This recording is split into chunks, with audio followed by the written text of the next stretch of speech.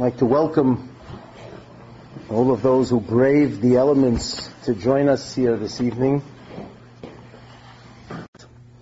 It therefore is a special pleasure and privilege to have two very distinguished therapists who work day and night, literally around the clock, it seems, from the contacts that I have with them,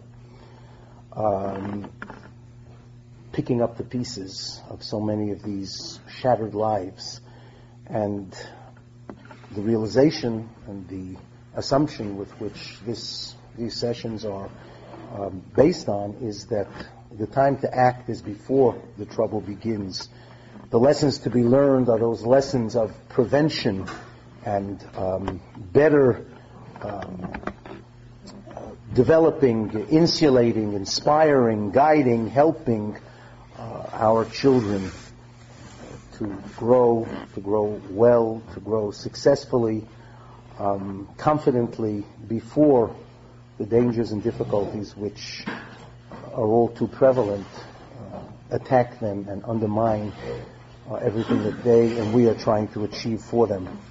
So we're very privileged to introduce these two therapists, Rabbi Yaakov Adler and Dr. Ben-Zion Sorotskin. Both have not only distinguished themselves professionally, but also with their caring and sensitivity for these problems, much beyond the scope of their professional responsibilities. And for this, the entire Jewish community is a beneficiary and is certainly grateful. Good evening. It's a pleasure to take part in another one of Priority One's educational initiatives. Rabbi Cohen has always been at the forefront of efforts to improve and enhance our community's educational services, and his dedication inspires me to do my small part to help out in one of his endeavors. I'll keep my statements to a half hour, and then we'll have time to answer questions, Rabbi Adler and myself.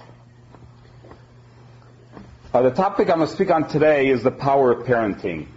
I choose this topic because I feel that as parents we often grossly underestimate the impact we have on our children's emotional lives, and thus on their whole future happiness and success. I recently spoke to the parents of a 20-year-old patient, and when I spoke to him about how hurt he is when he sees that they don't accept him for who he is and what he is and how rejected he feels, they were totally shocked that he even cares about what they think. Certainly with teenagers, they often have an exterior that tries to show that as if they don't care, they can care less what we think, but I think we should not be fooled by that, and certainly parents will forever be the most important people in the child's emotional life. Now, as parents, we often hear conflicting messages from the experts. We're inundated with advice and warnings on how to deal with our children and how to provide them with a proper environment. And yet, when we hear the experts discuss the whole issue, the whole problem of children at risk, we're all told that can happen in the best of families. So it seems that how we treat them really doesn't make much of a difference. Recently, a colleague of mine, a very well-respected therapist, who I personally have heard speak very eloquently many times to parent groups, speaks very eloquently and passionately about how important it is and what an impact, how we deal with our children, what the long-range impact it has on their future lives. He wrote an article where he tangentially related to the issue of parenting, and he said that it's very common and frequent for a child who grew up in a home where he was treated perfectly, the most wonderful of families, who treated him in the most wonderful way, and that he could very easily find success and happiness doing everything right, and nonetheless he chucks it all out and he goes off the derech. He didn't say this could happen, he said it's a very frequent occurrence. So I met him at a simcha and I said, I have a bone to pick with you. This is an amazing contradiction. You know, I think any parent knows that it isn't easy to be a good parent. And there's some days that you feel overwhelmed and overstressed, and the last thing in the world you want to do is be nice to your kids. So, okay, if it's very important and it can have long-range impact, no, you make an effort. But if it don't make a difference, then why bother? I said, how does this jive with the many incredible lectures and speeches I've heard you give? To his credit, he agreed. Now, when the experts speak about this topic, you find there's almost an obsessive concern over the question of whom to blame. That seems to be a very important point. And it seems almost to be more important than the effort put into understanding the roots of the problem and finding the solution. We are told countless times how every word we say to a child can have a tremendous impact, and yet at the same time you hear many speeches these days about all chinuch problems come from the media and exposure to the culture. And it seems from these lectures and speeches and articles that the parent's only job is to protect the child from the environment. And after that, our job is done. What we do inside the house doesn't seem to really make that much of a difference. Parents are variously criticized for being too lenient or for being too strict, depending which book you read. While at the same time, all the children's problems are attributed to chemical imbalances and genetic flukes. Parents are encouraged to take courses and to listen to lectures on prevention of problems. And yet when the problems crop up, the politically correct expression is, you're not part of the problem, but you're part of the solution.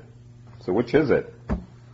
I think it's imperative and possible to be totally honest with parents while still being very respectful. How can we justify holding back information that could possibly help them better understand their children's problems? All parents love their children and sacrifice for them. And even if they sometimes do things that are harmful to them, it's certainly hardly ever with intention to hurt or harm. So parents will forever be the most important, the most emotionally significant people in their children's lives. And if you doubt it, because very often when we speak about children with difficulties, we talk about problems with schools and with teachers. Depends who you like to bash. It could be schools or principals or it's friends. But if you think about this picture, if you have two kids in front of you, you have Reuven and Shimon. Reuven is very unhappy because he feels that his teacher picks on him and the teacher doesn't like him, and the teacher is angry at him, and the teacher is disappointed in him. Then you have Shimon, who's also unhappy because he feels that his parents are angry at him, his parents reject him, and his parents are disappointed in him. Could you even compare their level of misery? It's not even close. The major cause by far of emotional and behavioral problems among children and adolescents is deficiencies in the parent-child relationship. All other factors, while important, are secondary, in my opinion. When children feel alienated from or rejected by their parents, they either become depressed, if they internalize their problems, or drift away from their family's way of life, if they externalize their problems. This was clearly expressed way back in 1977 in an article written by Rabbi Brafman. I want to quote just a few sentences from this article, because I think this holds true today, just like in 1977. I know of crisis in every neighborhood and every subculture of the Orthodox community.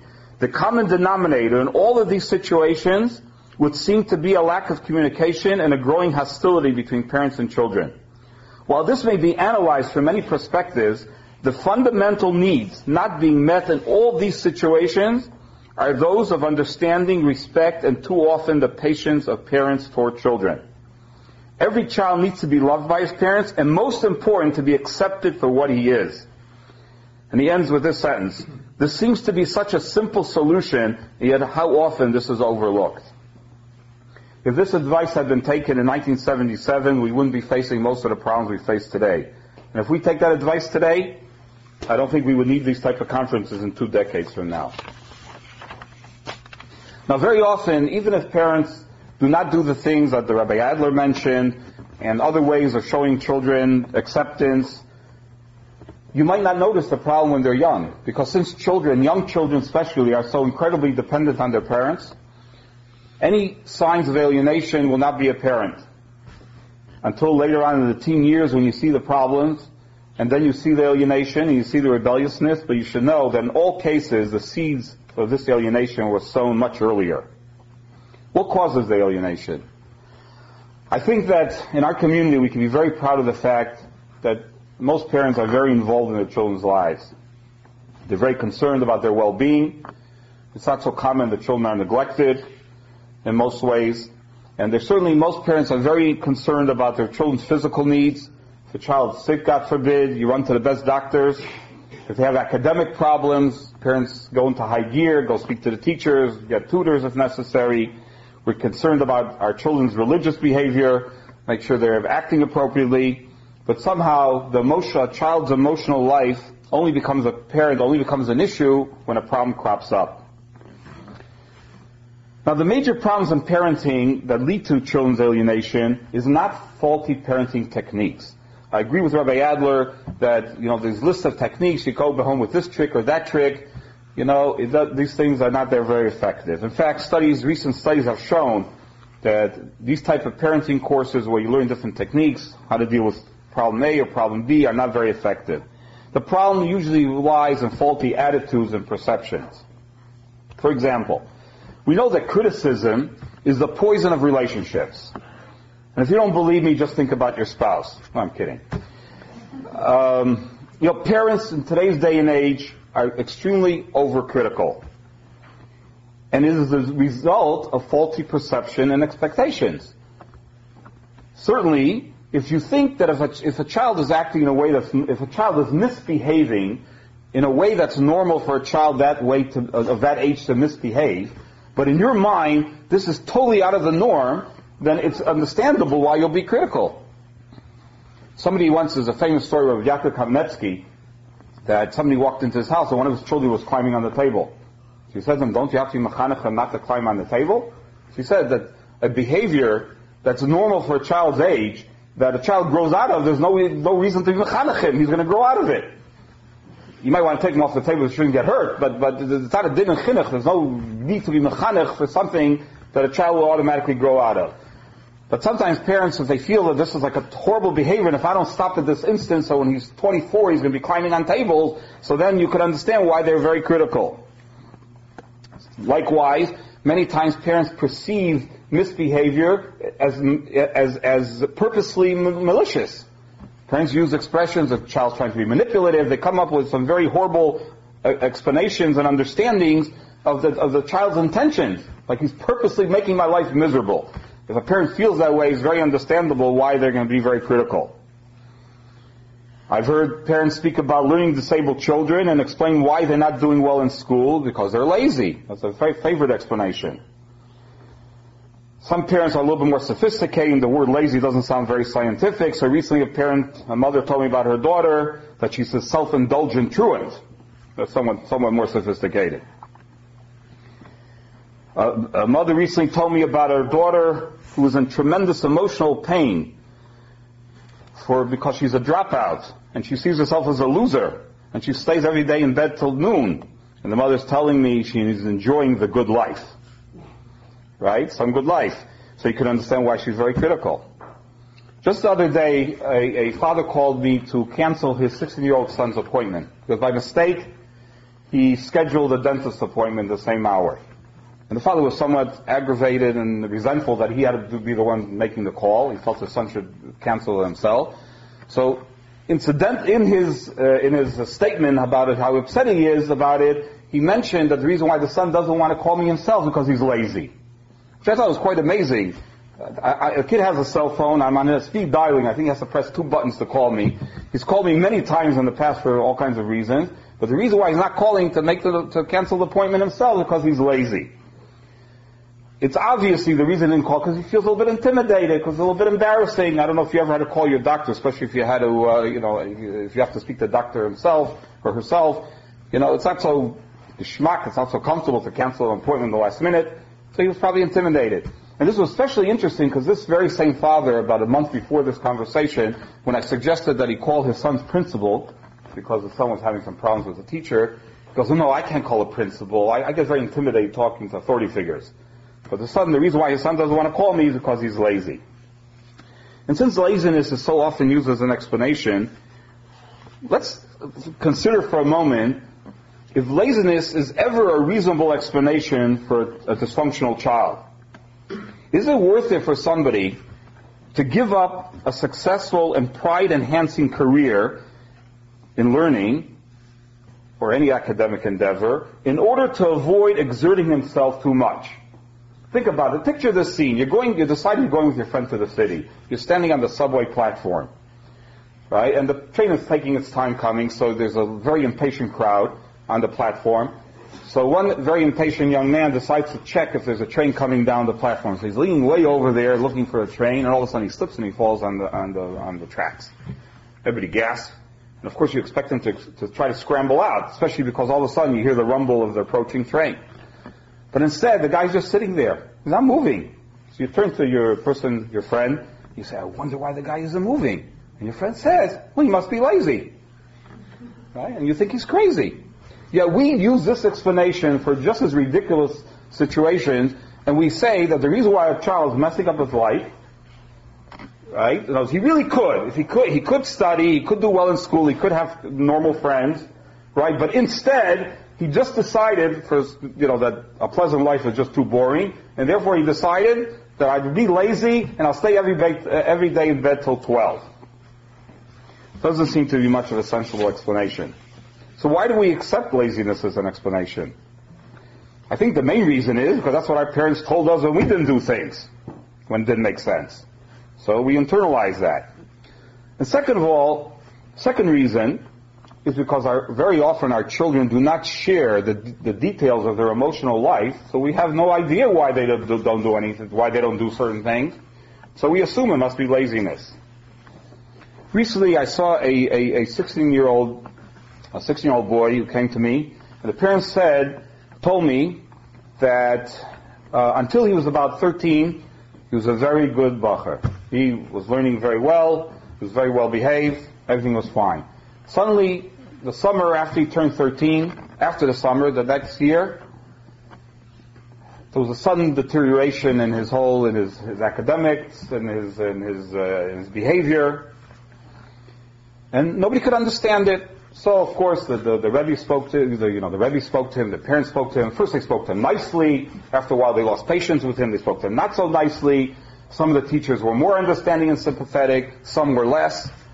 But the common denominator between all the teachers and the principal and the parents was the reason why he suddenly stopped functioning the way he used to was because he suddenly became lazy. Why exactly he suddenly became lazy wasn't clear, but clearly what other explanation of a kid who's capable, because he used to do so well, so we know he's capable, you can't say he can't do it because he used to do it, so what other possible explanation could there be other than the fact that he's lazy? Now, different teachers have different approaches to laziness. Some like to use the stick, some like to be nicer about him, kinder, but eventually everybody lost patience with this kid, and he would get suspended and so on.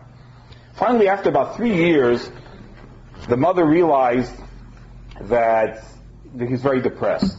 He had a hard time getting out of bed and so on. She recognized the signs of depression, so she finally had a hard talk to him. Parents were basically nice, decent people who really cared a lot for the child. And finally the mother had a hard talk, and the kid finally broke down, started crying that the summer before this deterioration, he was molested by his counselor in camp. Of course, he never told his parents. Right? And because of that incident, he became involved with inappropriate behavior with other kids with other boys in the yeshiva, and because of that he became depressed, and because of that he felt guilty, and because of that he started hating himself, and because of that this whole thing happened. And all these 3 years, everybody's telling him the reason for his behavior is because he's lazy. It's amazing. Although he knew the truth, he believed it was because of his laziness also. Now the question is, why didn't he tell his parents? Because these are nice, wonderful people, his parents, and I'm sure if they would have known about it, they would have gotten him the appropriate help at the time, and it would have avoided 3 years of misery. So to answer that question, I'd like to make a point. That I feel that an unrecognized and quite subtle factor causing children tremendous emotional turmoil is the fear of disappointing their parents. The fear of not giving their parents nachas. Because everybody knows that's the purpose of life. Children are born in order to give their parents nachas. Every bar mitzvah bacher hears that in every speech. Right? In my opinion, this is the major cause of kids suffering from depression and kids at risk. What do I mean? Here, about 4 weeks ago, I was sitting at a chasana, I was sitting next to a guy that I knew very slightly. So we were making chit-chat and talking, and he mentioned he has a son who learns, I think he was in 12th grade or first year of Big Medrash, learns in a yeshiva out of town, a very respected yeshiva. I said, how's your son doing? Says to me, I'm very disappointed in him. I got nervous. Who knows what happened? I know he knew I was a psychologist. Maybe he was going to tell me about some horrible problem. I said, what's the matter? He says, he comes home once every 6 weeks. And can you believe it? Over a whole weekend, he never opens a sefer. I said, well, how's he doing, in yeshiva? You got any feedback from them? I thought maybe he suspected he's not learning a word, he was wasting his time in yeshiva. No, actually, I got an excellent report. I spoke to his Rebbe, I spoke to his Rosh Yeshiva, and he's doing great. He's a masmid, he's learning very well. He's a mensch. He's more than a brius. He's a wonderful kid. Yeah, everything's fine. But he comes home for a Shabbos, a bacher, yeshiva bacher, that age, he comes home, doesn't open a sefer the whole Shabbos. So think to yourself, picture this kid. You have a kid who's doing what he's supposed to be doing. He's doing it quite well. He's learning, he's a mensch, he has friends, everything. And he has to walk around feeling that he is a disappointment to his parents. Not that he disappointed his parents about a certain thing, because that's not how the father described it. The father said, I'm really very happy with him. It bothers me a little bit he doesn't open the sefer. He's disappointed in him. So this kid has to feel that he's a disappointment to his parents. Actually, I told the father, you should really thank Hashem every day that he doesn't open a sefer when he's home. Because most likely, he's in a very high-pressure yeshiva. He's probably exerting himself way beyond what he should in yeshiva. And if he wouldn't come home and chill out once a month or once in a month and a half, he'd probably burn out. But anyways, children feel that this young man, in fact, told me that when he was molested, he told me the reason he didn't tell his parents because he didn't want to cause them agmas nefesh. He didn't want to cause them aggravation. So one of the serious side effects of children feeling that their purpose in life is not to disappoint their parents, to give their parents nachas, is they don't tell their parents when something bad happens to them. Every time I deal with, it's very frequent when a kid comes to therapy, you find out he has a problem that's been below the surface for a few years. Sometimes it's an event that happens, sometimes it's just misery over things. And I always ask him, why didn't you tell your parents? And I would say 9 out of 10, years ago, the most common answer was my parents would beat me up. Baruch Hashem, it's not such a common thing today, much less frequent. In recent years, I say 9 out of 10 times the kid will tell me because I didn't want to cause them aggravation. I didn't want to disappoint them. And it's more common to happen among kids who are higher functioning and bringing so much nachas to their parents. They're the ones that are most at risk for this. In fact, this young man who was molested, he told me that the first signs that he wasn't doing well is he didn't do so well on his tests. And he used to always get like 90s. Now he started fluctuating between 90s and 30s. But when he got to 30s, he never showed his parents the test. He didn't want to cause them aggravation. Rav Chaim Shmulevitz says that what makes a yosem, what makes an orphan, is not the fact that he doesn't have parents who can get him things. Because very often the institutions that take care of orphans can afford to buy the orphan more things than his parents were able to afford to get him. What makes a yosem is the fact that he doesn't have parents who know and understand what he needs. And when a child can't tell his parents what's going on in his life, or doesn't feel comfortable to tell him that, then he's a functional yosem. And unfortunately, there are a lot of functional yosemim today. Now, many mechanchim attribute the alarming increase in problems among teens to the negative effect and impact of the media and other external influences. Now, it's an obvious truth that the exposure to the media, there's very little good that could be said about the popular culture, and it's obvious that the exposure to the media and other agents of modern culture will have a very negative impact on a child's ruchnius and spiritual development. However, I think it's very doubtful, if at all possible, that such exposure in and itself can make it worthwhile for a child to abandon the only way of life he had ever known. I think it makes as much sense as to think that the person won't leave the subway, to get out of the subway tracks because of laziness. And I think I can prove conclusively that it isn't true. If it was true, if it was exposure to the media that caused this problem, then there should be a tremendously higher percentage of kids who go off the derech in those quote-unquote modern communities where there's a much higher exposure to the media and to culture than the more insular communities where there's hardly any exposure. I have not met one expert in the Jewish community who's involved with these problems who claims that there's any difference whatsoever in the statistics of kids going off the derech in these two very different communities. So I think that's conclusive proof that it's absolutely ridiculous, with all due respect to people who may disagree, that is the cause of the problem. It may be a cause of other problems, but it isn't this one. Now you might ask, what's the difference? Why make a big deal about that? Since everybody agrees that the media has a very negative impact on our morals and standards, so who cares if you have to stretch the truth a little bit in order to get people to try to abstain from it? It could be for the good. However, there's a tremendous danger, because when we focus on the wrong reasons, then we don't pay any attention to the real causes. We don't pay attention to our relationship with our children and the emotional environment that we create at home. We don't pay attention to the issues that Rabbi Adler mentioned, right? Because we all believe that the whole problem is, as long as we protect him from the outside, then he'll be safe. And it brings to mind something, I just read this in the Yediot Ahronot, in the Israeli newspaper this past week. They had a story, a very tragic story, that there was the cabinet minister in the Israeli cabinet in charge of environmental protection. She very tragically developed throat cancer. She can't speak anymore, and it seems that she was a very effective minister. It seems that she did an incredible good job in protecting the Israeli citizens, including herself, from the environmental pollution. There's only one problem. She was a chain smoker for many, many years. I thought it was besides her personal tragedy, or unfortunate tragedy, I thought how ironic is that she did such an amazing job of protecting herself from the pollutants outside while she's pumping pollutants into her own throat. So, I think if we allow ourselves to believe that the whole problem is on the outside and the danger is coming from the outside, then we will neglect the more immediate environment which we create in the house. I want to make it very clear that what I'm saying is not an indictment of parents. As I certainly know very well how difficult it is to be a good parent. Rather, it's a plea for parents to be aware of the tremendous power they have to prevent emotional distress in their children, and how much power they have to help their children turn around if they already are in trouble. Accepting our central role and profound power and impact, both negative and positive, on our children's emotional lives can be very painful.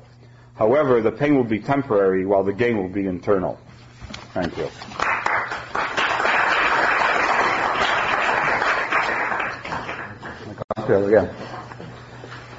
Any questions for either myself or Rabbi Adler?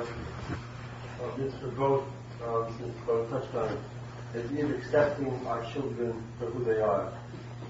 Perhaps we could get into elaboration, like simply situations where the parent has a certain standard or hope for their children from the frumkeit to the learning, whatever behavior and idea, they're not living up to it for whatever reason. After they are independent, they have their own free will.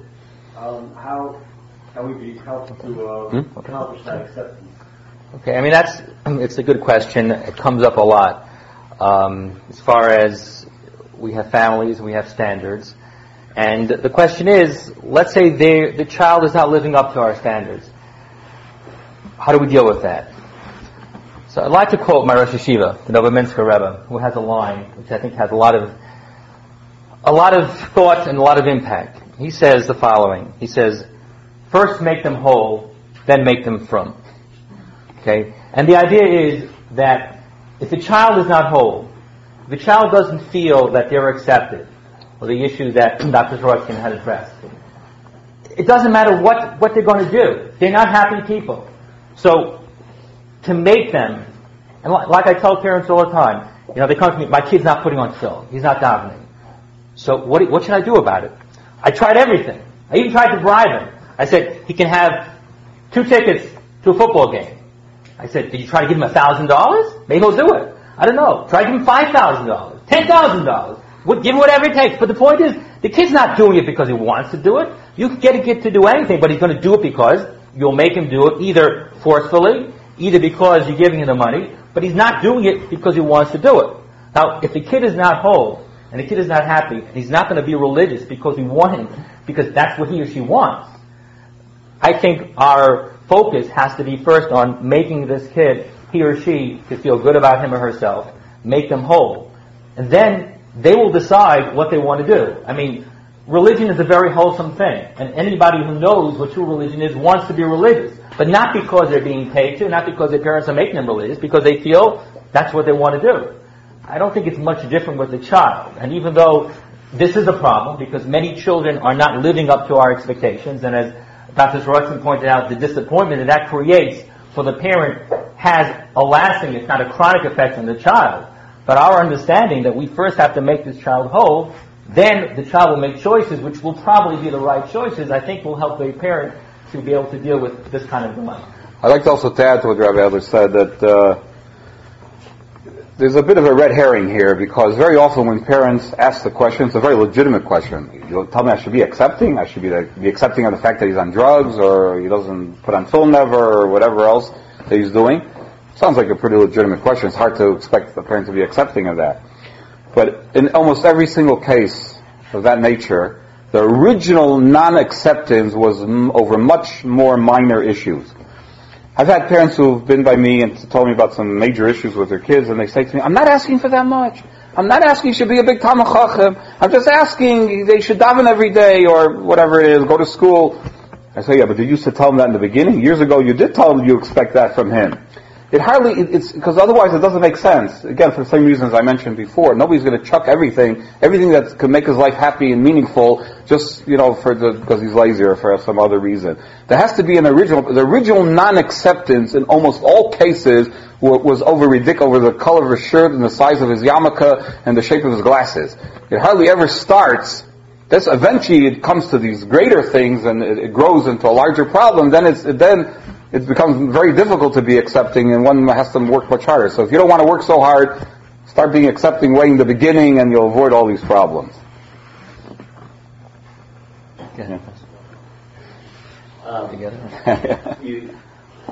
Obviously, situations like you're describing occur over years, and the change back is not going to occur overnight. But when you say make them whole again before making them firm or whatever, so how do you make them whole? What specifically do you do I'll tell you in brief. The line I tell parents when the situation is really bad, the line I tell them, maybe Rabbi Adler will elaborate on it because I'm pretty sure we agree on this, but the line I tell them is that at this point you have to show your child that you care more about how he feels than how he behaves. Okay? That's how you start making them whole again. That has to be more important to you, his happiness or lack thereof, than his particular behaviors.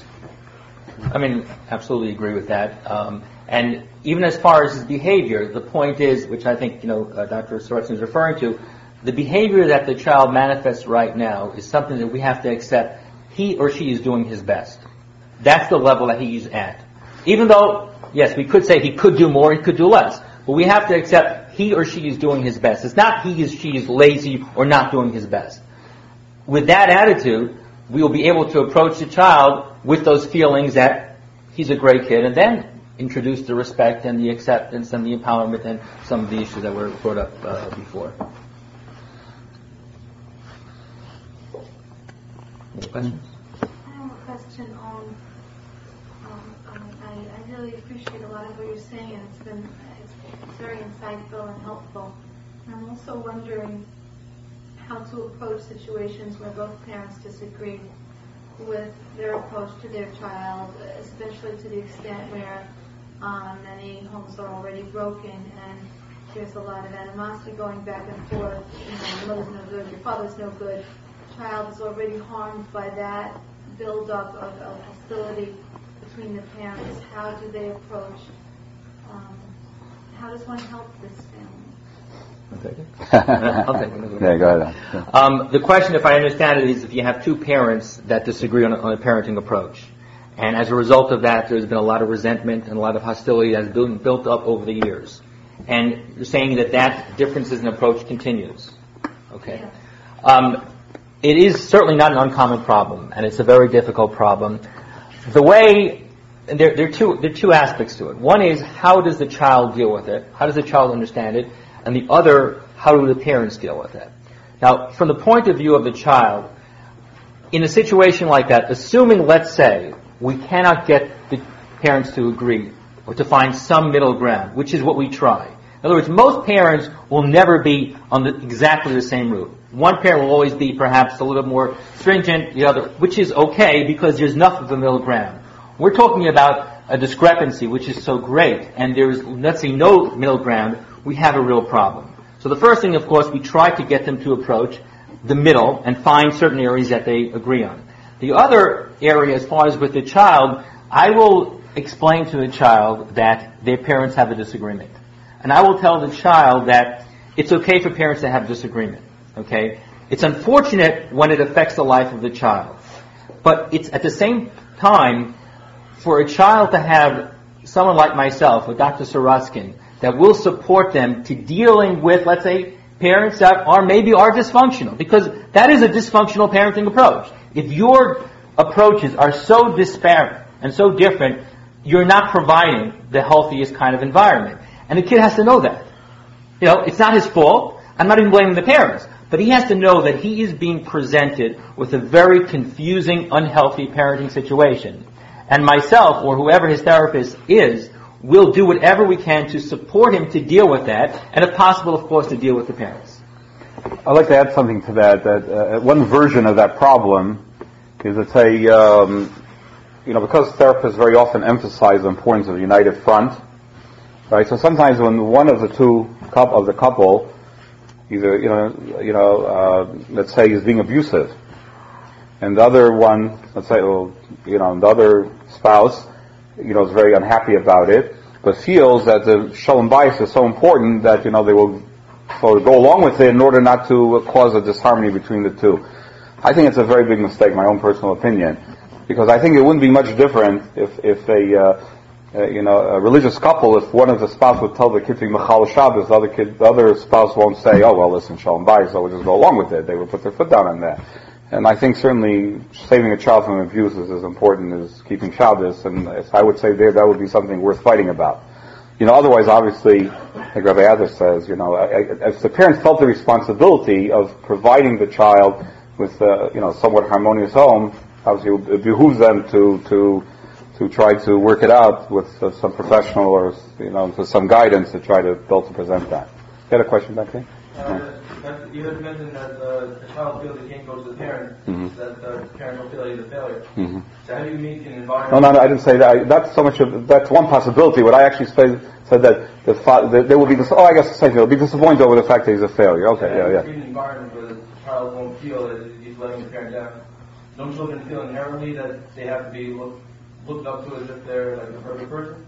Well, I would say like this: every human being is probably born with a need of feeling special. Right? Now, if as a child, the way you feel special is because you're special to your parents. The Chayadim says that to be Mekayim the mitzvah of Kibbud Aveim in its higher level, it's not enough just to go through the things that brought down the Shulchan Aruch, to feed them and bring them things. You have to think of them as special people. So I heard once from Matisyahu Salman asked, what if they're not special people? What if they're very simple folk? We're supposed to be delusional and think that they're famous when they're not? So he said, the explanation is that they can be very special to you. So I added to what he said, and I said that works much easier if they did the same thing for you. If you as a child, they looked at you for being special, not because you're on the honor roll, not because you're the best player on the team, not because you sang in the school choir, but just because you're theirs, then you'll do the same thing to them, because then indeed they'll be very special parents to you. And so that's how you get the feeling of specialness. Every child wants to feel special, but infants do it all the time. You go into maternity ward, every parent thinks their kids are the most wonderful, brilliant, cutest thing in the world, and they do a thing. But usually that goes away very quickly. The stakes get much higher. So, but if that indeed, then I think, then the child will realize, because there's a certain frame of mind. I spoke before about, attitude. The fact is, many parents indeed believe, it's not just, we think, they really believe that the child's job in life is to make them happy and to bring them nachas, right? And therefore, the child feels that's his job. So of course he's going to disappoint them. If the parent's attitude is that no, it's their job to make the child happy, then the child will pick it up and realize if he has a problem, of course he's going to go to his parents and tell them. Just to add one component, as I was referring to before, if you have an environment where a kid feels he can express himself and he doesn't have to agree with his parents, even at a young age, I find those kids are much more comfortable with being who they are, and they don't feel this kind of pressure because they know their parents respect them because they're different, because they're not doing the same thing. And, it's not always every parent that can do it, but it can be done. If at a young age a parent knows that he doesn't have to worry about what he says, he's not going to be criticized, he's not going to be torn apart, you'll have a kid who will feel that ability to accept himself so much more easy, and then to express himself if there is a problem, because he won't be afraid that the parent will reject him. I said, there was actually a story that happened about 2 years ago. I was shocking. I thought I was beyond being shocked, but I was. I was speaking to a mother, and I just made a statement. I said, it's very sad that your son wasn't comfortable enough to tell you about this problem. I don't remember what the problem was, 3 years or 4 years ago when it started, because then it would have been so much easier to help him. And her answer was, and telling you exactly the truth, the way it happened, not exaggerating, she says, what? What kind of boy who has kibbud aveim would tell his mother something that would cause her aggravation?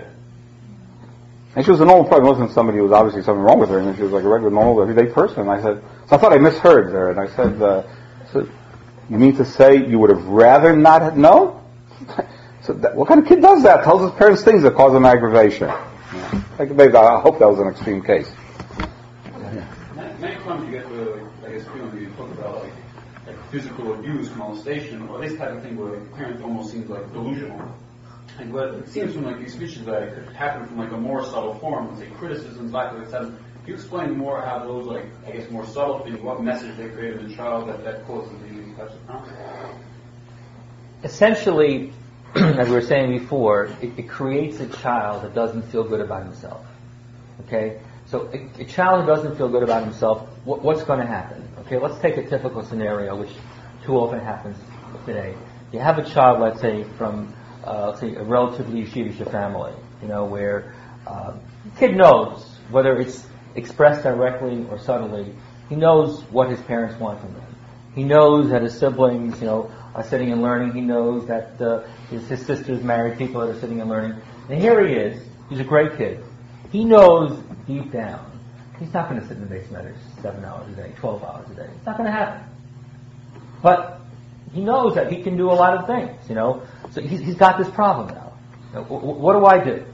On the one hand, if I'm going to do what I really want to do, which maybe is to go to yeshiva a couple of hours, maybe to go to school, maybe to get a job, which would make me feel good. Maybe I want to go to a movie once in a while. I don't know.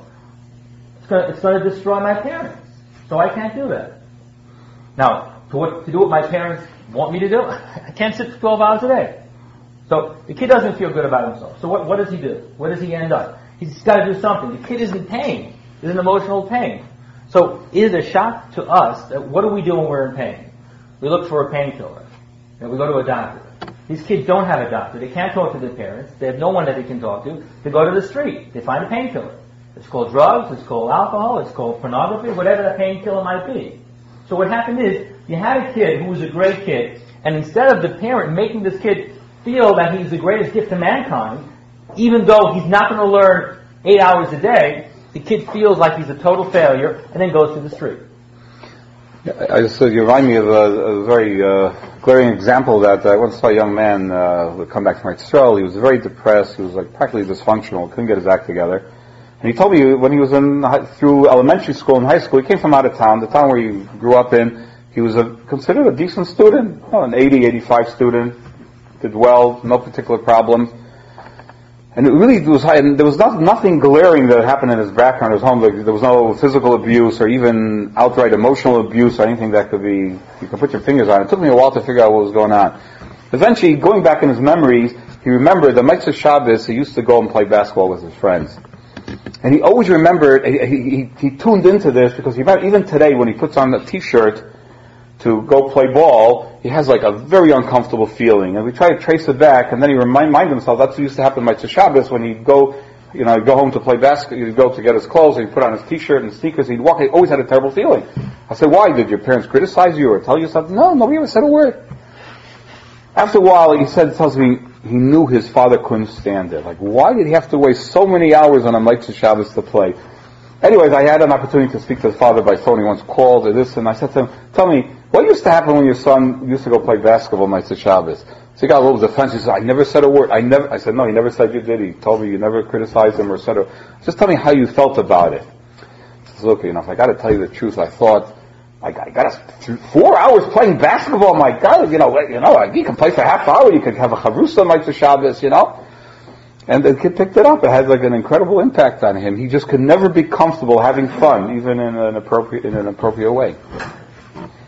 Touching on these points, but what happens if a kid comes home and he decides that all of a sudden every hour a day he wants to go onto a computer game, and he tells you, I want to watch TV, and I say, this is not a TV house, and he says, I should be able to do it, all the kids in my class do it, this is not normal, the house is not normal, this is ridiculous, this is the way I am, and he tells you, and he goes on like that, and all he wants to do is slap off and go, what do you go with that? And you say, okay,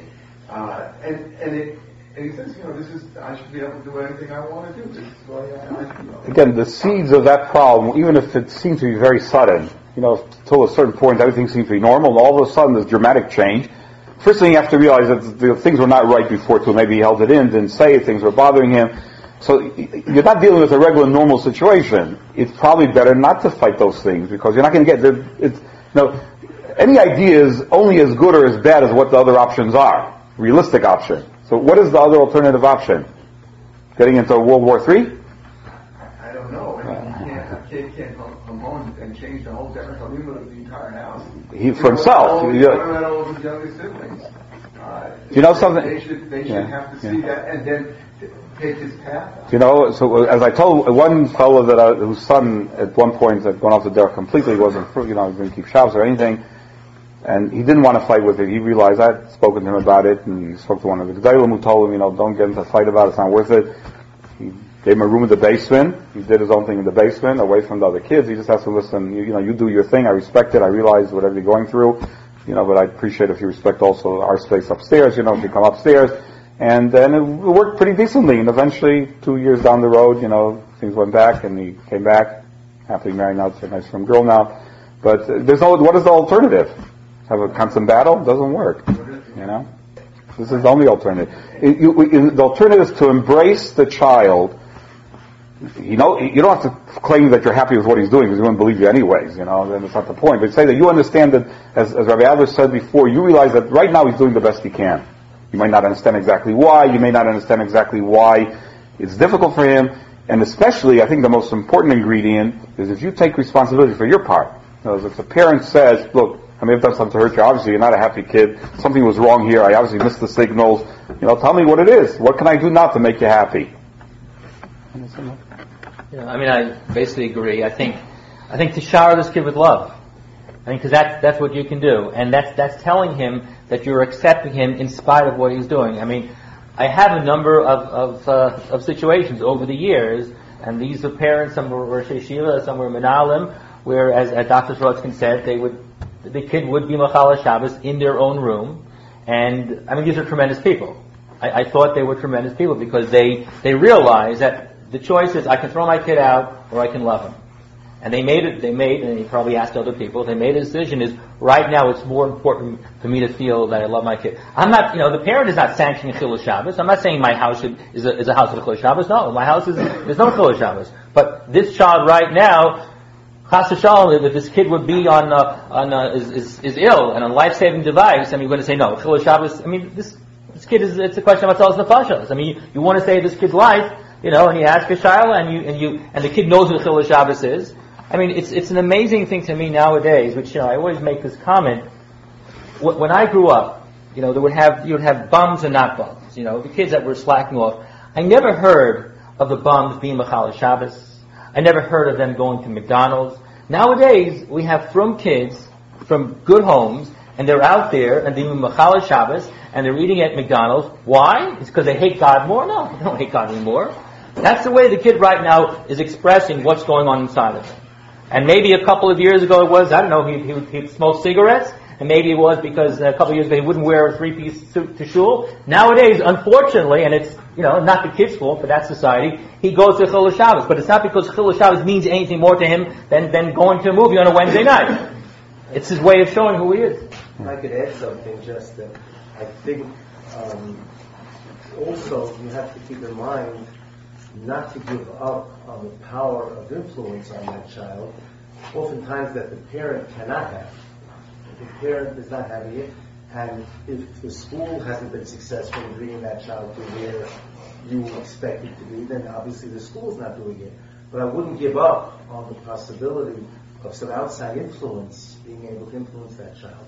One of the things that I find most effective is a mentor, if you're talking about a boy, a yeshiva bocher, like some of these guys sitting here, who is somewhat close in age, with it in terms of what this kid is interested in society, knows what's going on, yet as more stable, mature, and a powerful influence in their life can really gradually start to influence the values and the interests of that child, whereas the parent and the school haven't succeeded. So despite any type of psychological advice, I think you can't give up on the positive influence, and just because the parent and the school hasn't been successful, that doesn't mean that there are others out there. It's interesting, I don't know if years ago it was so much different. There's a story that's brought printed from Chazon Ish, that he had a son, somebody had a son who became a Machal Shabbos B'Fahesya, and he asked his father for a car,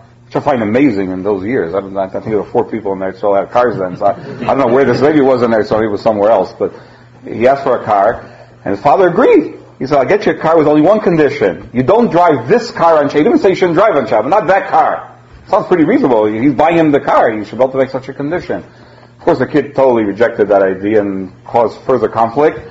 And the Chazon Ish heard, it doesn't even say he asked the Chazon Ish, it says the Chazon Ish heard the story and sent a message to the father that it's kedai for him to buy the child the car without any condition. This is printed in the Masei Ish. It was later on printed in the Jewish Observer. This is a story. He said, because then you'll have influence on him. If he feels that you're trying to help him, trying to make him happy, then you'll have influence on him. What happens if you do what you say, and the kid doesn't follow his side of the bargain? There is no other side. It's a one side. There is not 2 sides. There's no contract here. No. Other children, and if he's not going to stay in his room to do so. Oh, that, he influences the rest of. You'd be surprised. It is so powerful. It hardly ever happens. It hardly ever happens, because to a child, the fact that you're willing to go so far to try to make him happy and to accommodate him is such a powerful statement, and usually contradicts everything else the parent did from the previous. So it's quite a dramatic change. And the particular kid, I remember, it would at times come upstairs without his yarmulke, he'd forget, and his father would remind him nicely, and he would go down and get it. It wasn't as difficult as it seemed. Yeah. What you mentioned before, learning in Israel. For those of us who don't come from a yeshivish background, where learning is the be all and end all, if you with a child in Israel who wants to stay another year, but parents feel that he needs to come home after 1 year for a variety of reasons, financial, developmental, emotional, going to college, getting a career, and merging that with learning. What do? He's happy there. He's great, it's like an avoidance of moving on in life in some ways. We send our kids to school, and the school teaches the child whatever they teach him, whether we like it or not, but that's the school we send them to. And then the child commits the crime of being a good student and listening to his teachers in rebellion, and then we're unhappy with what he wants to do. It's not very fair. But if you know your child, and you know he has certain developmental needs. Not everybody, that's the parents, usually, very often the parent's agenda. And what's very interesting again, if the parent is a little bit flexible and is not so rigid, it's usually easier to come to some sort of agreement. It's usually in the beginning there's a tremendous negative reaction to this idea that the yeshiva is deciding, or the school is deciding what your child, or some guy in Eretz Yisrael who got hold of your kid, is deciding for you what he should be doing. And it's very normal for parents to feel very resentful over that, and they get over to these power struggles, and that usually has the exact opposite effect. It just makes the kid feel further away from you and drift even further apart from whatever way of life that you choose. And I find that as the parents are a little bit more flexible and go along, this is what happens like this in yeshivas where they promote only learning. So then the parents want them to go to college, and then in the yeshivas where they want the kids, where they promote more secular education. So then the parents are upset why the kid is learning. Somehow the kids can't please the parents. Question? Go ahead. I just wanted to say, in response to what you were talking about before with the child you have one child who's very difficult like that. Your example, Rabbi, out of before, about if you treat the child as if he's a relative that came to stay with you, right, makes it much easier to say, you know what, I'm going to give you a separate room, right, and you'll give him the space. Thank you. Your story reminds me, a kid once told me that his father was a Rebbe in yeshiva. And the kids he taught were kids, some of them were sort of in a gray area where they were holding, on sort of on the edge. And his father was very strict with him. His father once invited 4 students to spend Shabbos by him. And after Shabbos, the father says, "Oh, would you guys want the car? Or maybe you want to go bowling or such a movie? I don't know, whatever." And the kids went out of his mind because there was such a contrast in his own home between how. And every time Rabbi Adler says, I hear that story from him, it's like so beautiful. Like he just was a totally different way how he's treating his kids and his students. It's shocking. Right? Yes.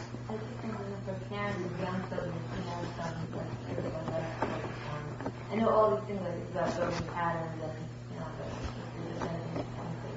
and yeah, I mean, I think the 3 things I spoke about: respect him, give him a lot of respect, and love them to death. Give them a lot of love, make them feel that they can do their own thing, they can take choices. We're not imposing on them what we think is right. They can feel good about themselves, and give them that power. If a kid has a problem, and it could be an academic problem, it could be a social problem. There's so much. I mean, the beauty of it, as Dr. Swarovski keeps on reiterating, if you start things right, they work. It's like I'm saying, it's really not that difficult. You have the basic ingredients. I don't care if the kid has ADD, ODD, learning disability, dyslexia. I mean, kids may have that. It doesn't matter. If the kid has a self and feels good about himself, and he knows that the parents there are his biggest cheering squad, and they're behind him, the kid's going to do okay. The kid could be a brilliant kid, but feels whatever he's doing, he's hurting, disappointing his parents, he'll never make it. Because he'll feel like a disappointment. What you said about respect, I saw a quote from Chazon Ish. He says that our children need our respect much more than our love. Talk a lot about at-risk kids. Some of us here work a lot, but I think some of us also in yeshivas see many guys who get very chesed, very into learning, or even academically, they become sort of what they call perfectionistic, or even if that's sort of glorified now for all these students to learn a tremendous amount. Are those things caused by these same type of problems? Is that just the same manifestation in a different way, or is it that different set?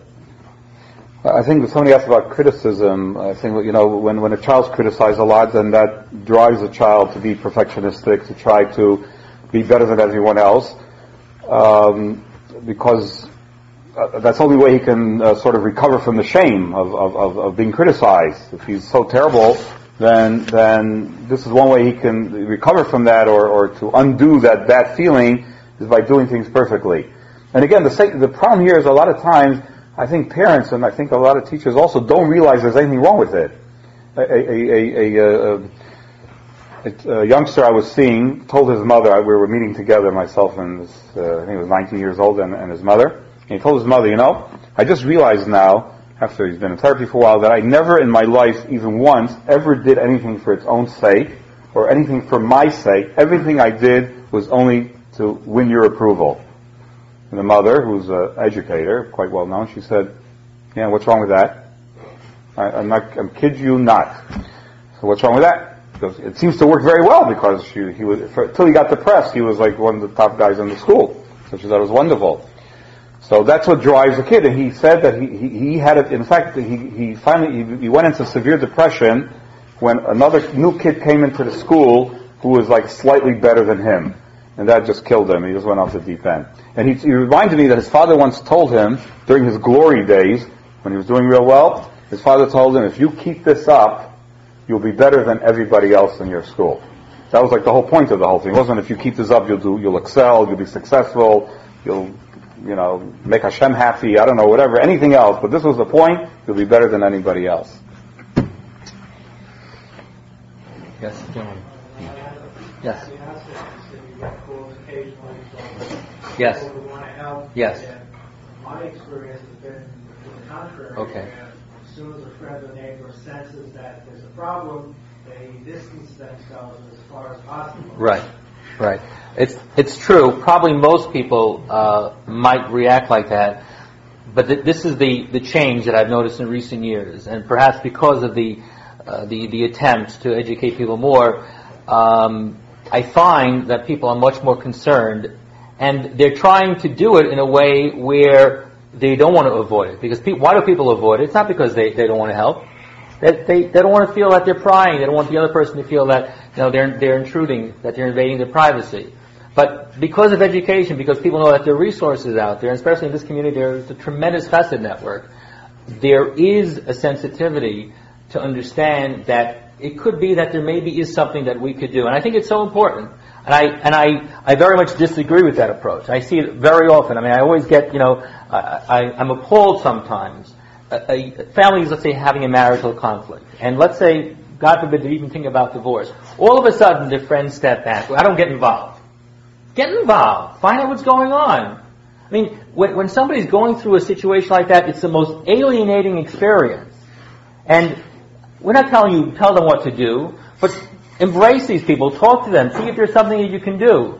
Sometimes these people are so confused, and they're so hurt, and they're so resentful inside, they don't know where to turn. And if a friend comes, not because they want to intrude, not because they're inquisitive, because they're good people, and they want to care, and they want to do something about it, I think we have much more of an obligation. I think we should do much more of that. Because, I mean, listen, that's what we're here for. We're little deities. Mahu rachum mafatarakum. That's our job.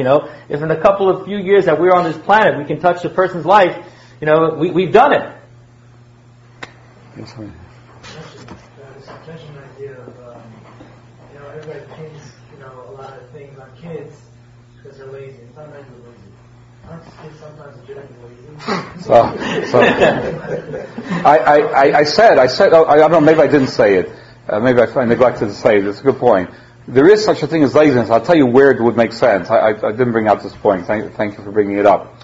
So let's say you find out he's a teacher or a parent. You find out that the kid, instead of doing his homework, he copied it off another kid. That could be laziness. He thought he'd get away with it. Instead of spending an hour doing his homework, he spent 5 minutes copying it off to the other person. I'm saying there are times when it makes sense because, you figure you get away with it, you won't have to work so hard. If a guy, Ben Azmanim, instead of getting up for the 8 o'clock minyan, sleeps till 11, because he's lazy, he has to have a little bit more. So even Ben Azmanim, you have to get to shul for a minyan. But if a guy's sleeping every day till 12 o'clock, I'll talk about in the extreme case when somebody's dysfunctional, so then laziness makes absolutely no sense. If you find a homeless guy who has an engineering degree from MIT, right? It's not likely that the reason why he's living on the street is because he's lazy. Yeah. Sometimes kids need a push. I mean, you don't want to make them, achieve too much and it's too critical and everything, but it's not worth that. I mean, it's not worth their question. Not worth what? I don't hear what you said. It's worth the risk. In other words, it's not worth the risk. Sometimes the kid is not underachieving. The kid is very smart. He's just lazy. You can experiment. You could try encouraging him to do more and see what happens. If he does more, then it's probably a good idea. If he starts doing less, then it's probably not a good idea. And no, it sounds pretty simplistic, but I can't tell you how many times this happens. It's just, a parent calls me up, some problem, with kids, whatever it is. Should I wake him up in the morning? I say, why? What's the problem? He never gets up. He sleeps every day till 12. I say, well, how long has this problem been going on? I said, about 2 years. I said, well, does he ever wake up when you wake him up? No, we just end up fighting. So what do you understand? You still want to know if I think it's a good idea they should wake him up. So, of course, kids do need encouragement and sometimes, pushing a child a little bit could, but very often people are still pushing when it hasn't really worked in the last 400 times you tried it, so it's probably, it's probably not a good idea. The Sfasem, we say that one of the memches dvarim shaltay niknas lehem is being samech b'chalkai. Right? You should be happy with your lot.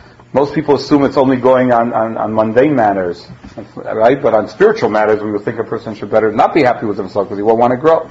The Sfasem says that it goes on ruchnius too.